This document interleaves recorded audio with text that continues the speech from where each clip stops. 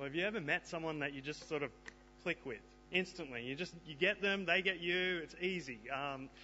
This was my experience when I met my wife, thankfully, right? She understood me. I could just relate to her. I didn't have to hide all the quirky, awkward things about me because she knew me and that was okay. For many people, this is their experience when they come to read Ecclesiastes. They go, finally, a book that understands me, a book that sees the world as I see the world, a book that speaks honestly, one that sets out the plain truth, a book that doesn't try to paint the world in a better light than it is. And it's a book that establishes universal truths and therefore has a universal appeal to everyone, Christian or not. It has a deep resonance with people. Now, not always. There are some people who it doesn't resonate so much with and raise objections. We'll work through those in a minute. But it's a book that feels incredibly modern as it asks these big existential questions. What are we doing on this big blue ball? What's going on, right? And it digs at the heart of the issue with a scalpel. And it gets beneath the surface and it's unafraid to look at the painful answers that lie there. And even though it's a book that many do resonate with, it's deeply disturbing. It's uncomfortable. It's unsettling. It's depressing. But depressing in a good way that strips away the pretense of airy-fairy, happy-clappy, rose-coloured glasses view of the world that refuses to see any of the issues and problems that the world has. Ecclesiastes reshapes our understanding of reality so that we'd be able to shape our lives to fit according to that reality better. Chapter 2, verse 13 says, "And I saw that wisdom is better than folly, just as light is better than darkness. The wise have eyes in their heads, while the fool walks in the darkness." This is a book that firmly belongs to the wisdom literature of the Old Testament to save you from living a life in the dark, to save you from living a life that's pointless, that is meaningless, that leads nowhere without a purpose. And it's an incredibly difficult book to grapple with, but one that saves us from throwing away our lives to things that just do not matter. Now, I'm sort of conscious that you may be returning here after Easter, the hope of the resurrection and how awesome that is. And here we are today going through Ecclesiastes. Now, I feel like I'm about to take a cricket bat to your will to live and just go at you. Or you're back from camp and you're just exhausted. And here we are. Like, I'm going to drill down on you. But hang in there, because this is so worth doing. It's so worth asking these questions and digging at the heart of these issues. And it might lead you to be more curious and go, what is going on? And maybe come to open house and figure out more of what's going on in the whole Christian message. I'm going to pray now as we turn to Ecclesiastes that would hear God's word clearly. So pray with me. Heavenly Father, please prepare our hearts and minds that we'll be able to understand your word, that it would speak clearly to us, and that you would give me clarity as I speak now. Please reshape the way that we live our lives so that it fits your reality. In Jesus' name, amen. We're going to charge straight into Ecclesiastes, and we're going to read the first 3 verses, and I want you to hear the point that God's word makes to us, that everything is meaningless and the reasons that drop out for why that is. But as we do that, I want to just stop and look at some of the pieces of context and the themes that come out of those first 3 verses as well. So have your Bibles open in front of you and read with me from verse 1. The words of the teacher, son of David, king in Jerusalem. Meaningless, meaningless, says the teacher. Utterly meaningless. Everything is meaningless. What do people gain from all their labours at which they toil under the sun? Now, pretty strong words straight out the gate, aren't they? This is not a half-baked opinion. This is about as absolute as it gets.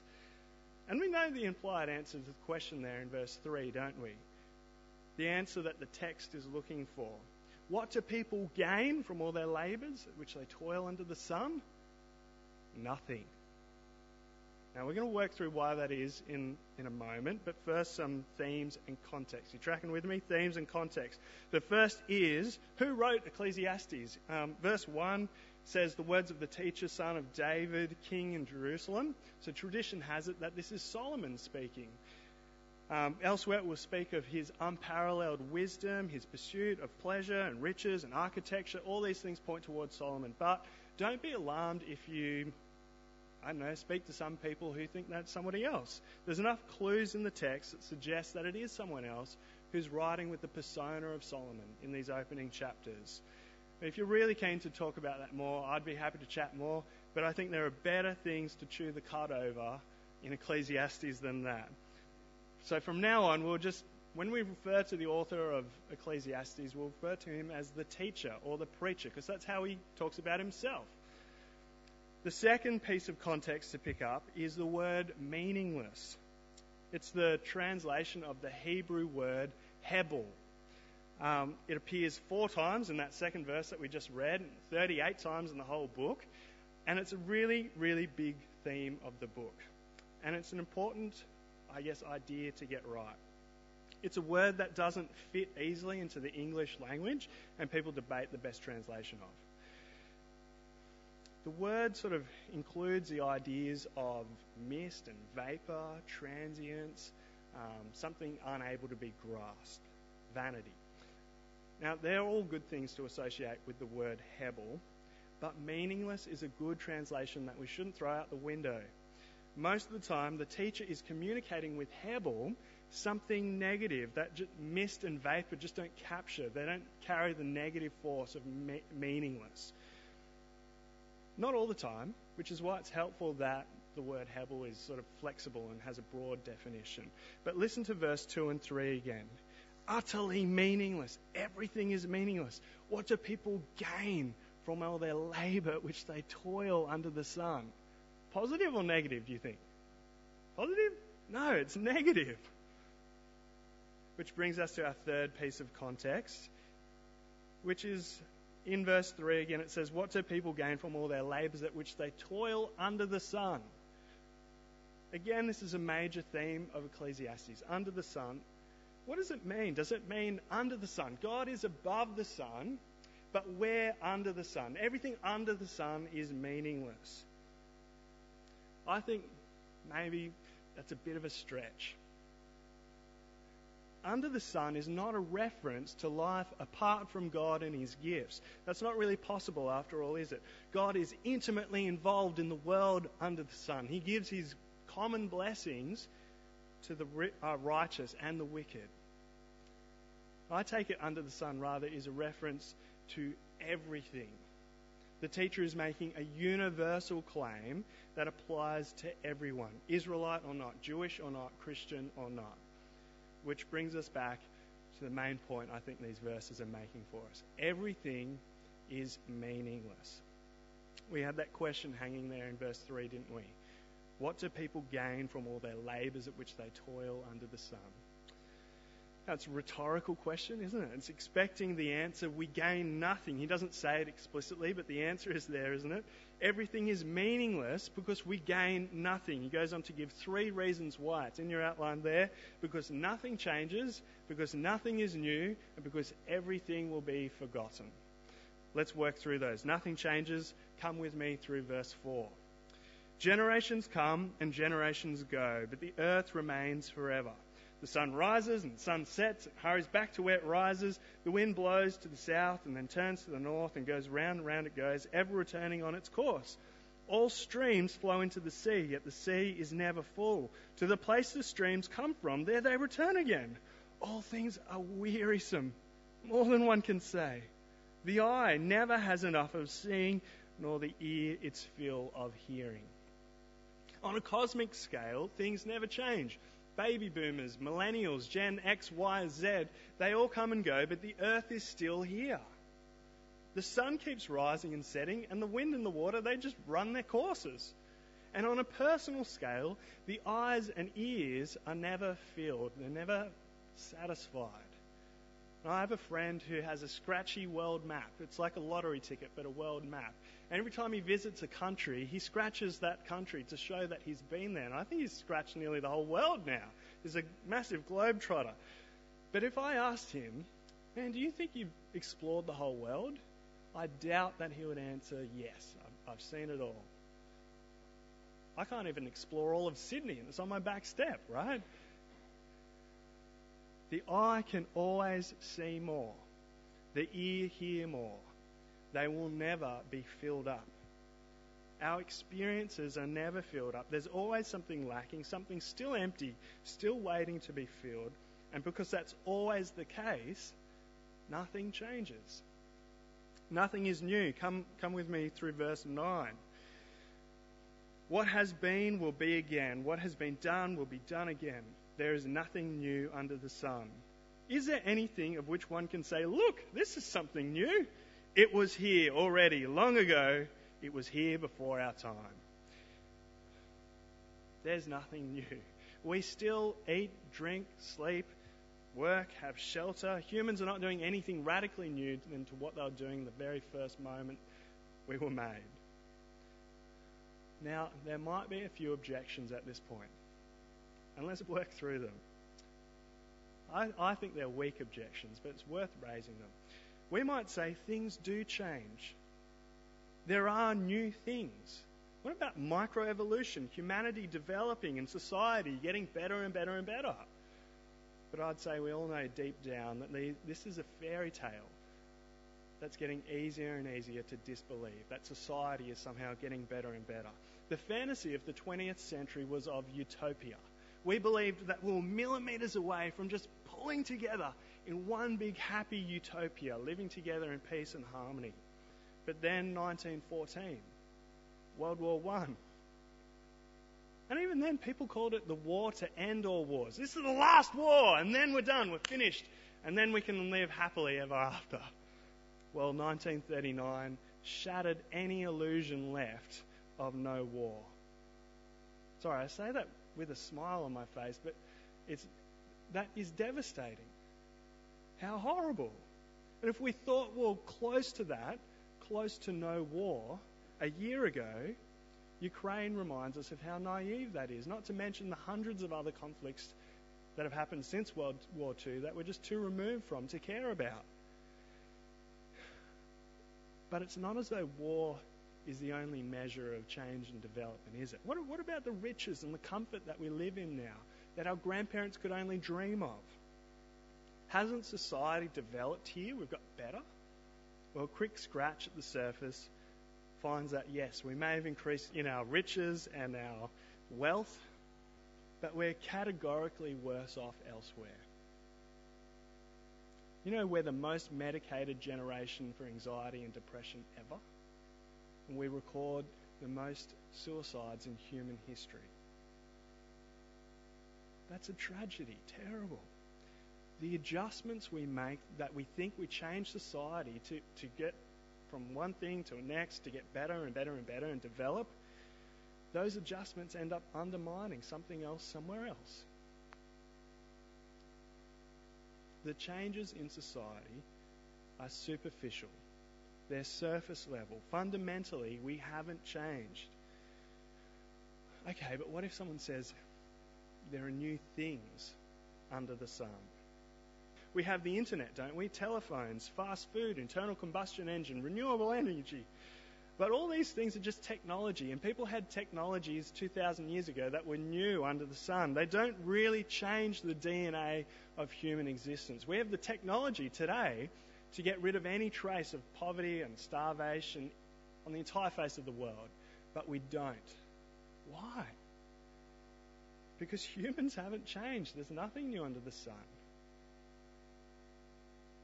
Our morality, our society, our mortality. These things don't change. The big building blocks of human existence do not change. There is nothing new under the sun. Which ties us to the last reason that everything is meaningless. Everything will be forgotten. Ultimately, the last vestiges of meaning are undermined by any memory of anything being scrubbed away by death. Have a look in verse 11. No one remembers the former generations, and even those yet to come will not be remembered by those who follow them. Maybe you could say, don't we live on in the memories of others? But not for long. Even those who hold memories of you will die, and their memories of you with them. Sure, we know Napoleon, Christopher Columbus, Alexander the Great, but do you know them or do you know about them? See, there's nothing personal about our relationship to Napoleon.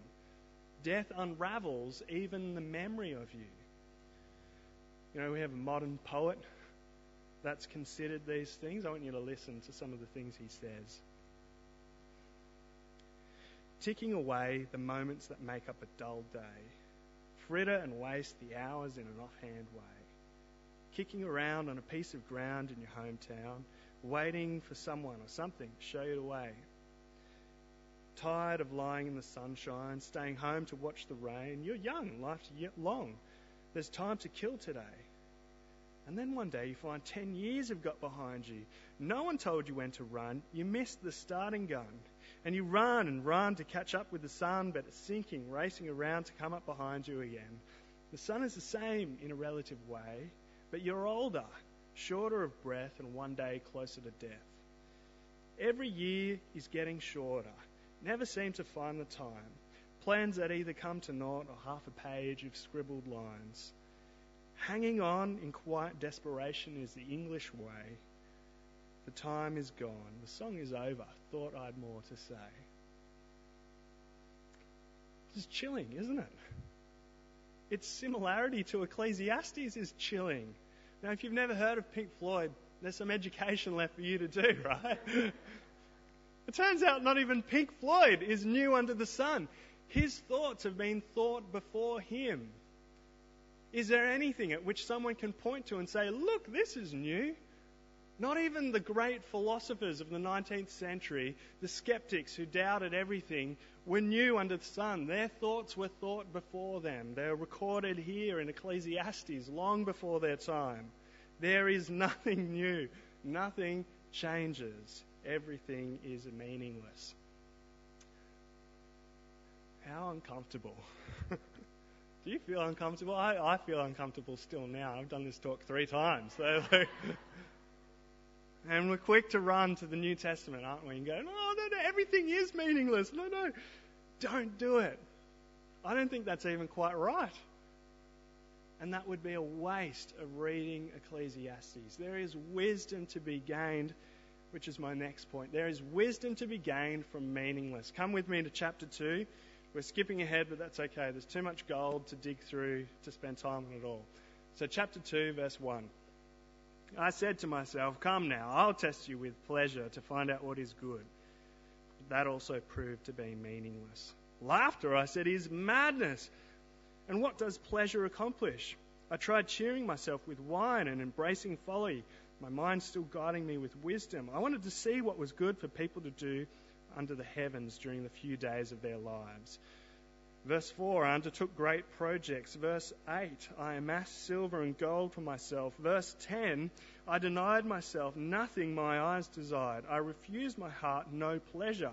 My heart took delight in all my labour, and this was the reward for all my toil.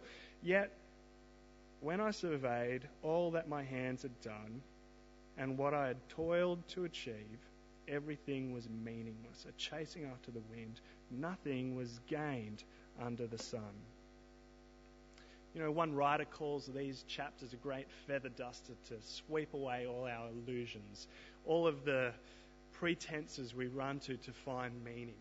And I like to think of it more like a battering ram. He just comes after the towers that we run to for safety from meaninglessness and smashes them down with his great battering ram. You know, we run to pleasure and he comes after us and breaks the tower down. He says pleasure is madness and folly. And we call this hedonism now. A pursuit of self-indulgent pleasure-seeking. I broke it to them this morning, but I told my family they're not always pleasurable. Heck, you ask them, And I'm not always pleasurable. And COVID ISO really puts that to the test. Kids can be a handful and tempers run short. Things fly. If life was just about pleasure seeking, I wouldn't have a family. And have you noticed that that's exactly what our culture around us is doing at the moment? Delaying family because it's too much of an inconvenience to lifestyle. Not those people who, by circumstance, haven't been able to. I mean conscious decision. Consciously deciding, I don't want that because it will ruin the way that I live. Foolishness. Folly. It doesn't matter where you run, the teacher comes after you with his battering ram. He even batters down wisdom itself. Have a look in verse 15. It says, "Then I said to myself, the fate of the fool will overtake me also. What then do I gain by being wise? I said to myself, this too is meaningless, for the wise, like the fool, will not long be remembered. The days have already come when they will both be forgotten. Like the fool, the wise too must die." Not even wisdom in and of itself is meaningful. The careful, diligent, mindful, self-controlled person meets the same end as the reckless fool. Pleasure, projects, wealth, work, wisdom, the teacher comes after them all and shatters them with his battering ram and methodically works through everything under the sun, just in case you didn't think he really means everything. And he knocks them over. Because they're all ultimately undone by the fact of the first three verses. Everything is meaningless because there is no gain, because nothing changes, because nothing's new, and because everything will be forgotten. And he does this not so that we'll learn by imitation. So, we would go out and try and see if we can find wisdom and meaning in all these things. But he does it so that we'll learn by his example, by his experience. I don't know if your dad ever said something like this to you, but he did to me. He said, the best lessons learnt in life are somebody else's. And this is what's happening in Ecclesiastes here. The teacher is going around and he's doing all the things. He's going around and debunking the meaningfulness of everything to save us from our lives being defined by something that is just completely a waste, meaningless. He's giving us freedom from fruitless human endeavour that would have our life chasing after the things that we think will give us satisfaction and enjoyment. I've just realised I've missed something in my outline. But this is a piece of wisdom that he's giving us, the wisdom to be learnt from meaninglessness. He's freeing us from human endeavour that would have our lives chasing after these things. And he's saying, don't do it. Don't be defined by these things because you'll be let down by them. I'll give you 3 examples of human endeavour that we run to try to find meaning and significance. We'll work through a couple of them. The first one is prestige. And when I think of prestige, I think of wealth, property portfolio, career, popularity, those kinds of things. And I wonder how far you climb up the corporate ladder or the popularity ladder, whatever ladder it is, before you realise that the people at the top seem to have the same issues as you, if not worse, and they're still not satisfied. What about family? People run to family to find purpose and significance and meaning. But are families ever entirely functional? What of the tragedy of broken homes, of parents neglecting children, of children rebelling against parents, of children leaving the home and it's empty? Or of parents dying, or even worse, of children dying. Try telling someone from that kind of family that family is what gives you purpose and meaning and significance. That would be terrible. It would be horrible. What about the third thing people run to find significance and meaning as a human endeavour? Experience. When I think experience, I think trying new things. See the world for yourself. Experiment. Live your best life. And I know people who've tried this. And their freedom ends up looking more like slavery. As their appetite for the exciting and the exotic grows and grows, but what they feel just gets duller and duller and duller. None of these things will satisfy. give them up. Don't pursue them thinking that they will fulfill you. That's the first piece of wisdom gained from meaninglessness. Freedom from fruitless endeavour. So what does that mean? What do we do with that? Do we just keel over and give up and, better not to have any expectations so you're never let down? Is that the kind of thing that we're talking about now? What do we do? Well, no, not that, because there is enjoyment to be had, but only when human endeavour is given up, which is the second piece of wisdom to be gained from meaninglessness. Empty hands can receive the gift from God, the gifts from God. Human endeavour will be fruitless, but if we release our hands from gripping so tightly onto the things that we think will satisfy us, we'll be able to receive the gifts from God. Have a look at verse 24 with me. It says, "A person can do nothing better than to eat and drink and find satisfaction in their own toil. This too I see is from the hand of God. For without him, who can eat or find enjoyment? To the person who pleases him, God gives wisdom, knowledge, and happiness. But to the sinner, he gives the task of gathering and storing up wealth to hand it over to the one who pleases God." See that important phrase there in verse 24? It says, "This too I see is from the hand of God." And it's an acknowledgement that eating, drinking, satisfaction, wisdom, knowledge, happiness are all gifts from the hand of God. And I think this speaks to a bit of the resistance that we have when we hear that everything is meaningless. There's part of us that doesn't really believe that everything is meaningless, because we can point to things in our life that we have enjoyed, that do bring us happiness. And we can see here at the end that there is something to be had, some happiness and satisfaction. And, I've got hobbies that I indulge in, that I love. I love surfing, I love roasting coffee, I love playing board games, I love surfing. I already said that. You can tell what I really love. And I enjoy these things. They give me happiness. Doesn't that mean that they're not meaningless? But have a look at how the chapter ends. Look at that last sentence there. There's an important thing there that I didn't read. It says, "This too is meaningless, a chasing after the wind." That's shocking, isn't it? Even the gifts God gives are meaningless, the teacher says. And I take it's because the gifts of happiness, enjoyment, and satisfaction, they're all just gifts, not God himself. You can enjoy these things. Look at verse 24 again. "A person can do nothing better than to eat and drink and find satisfaction in their own toil." But give up thinking that you will achieve this and secure them by your own human endeavour. As you enjoy them, acknowledge that they're from the hand of God. But don't forget, this too is meaningless.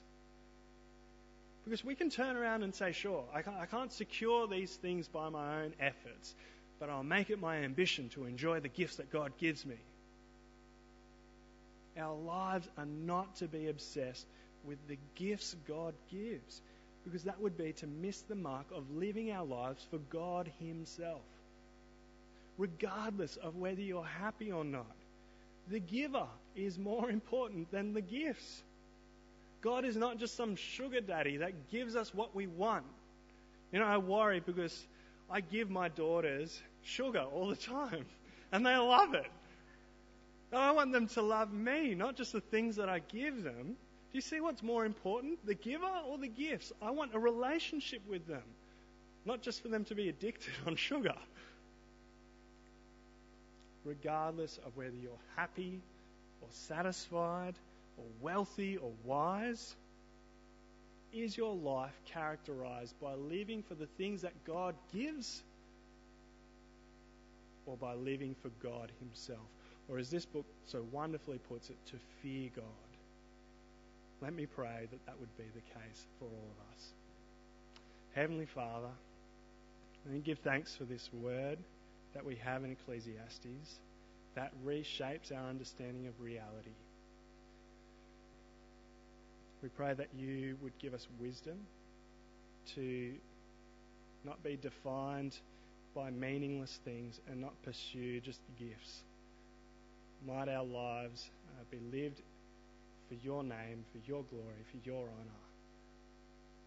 Might we live for you. In Jesus' name, amen.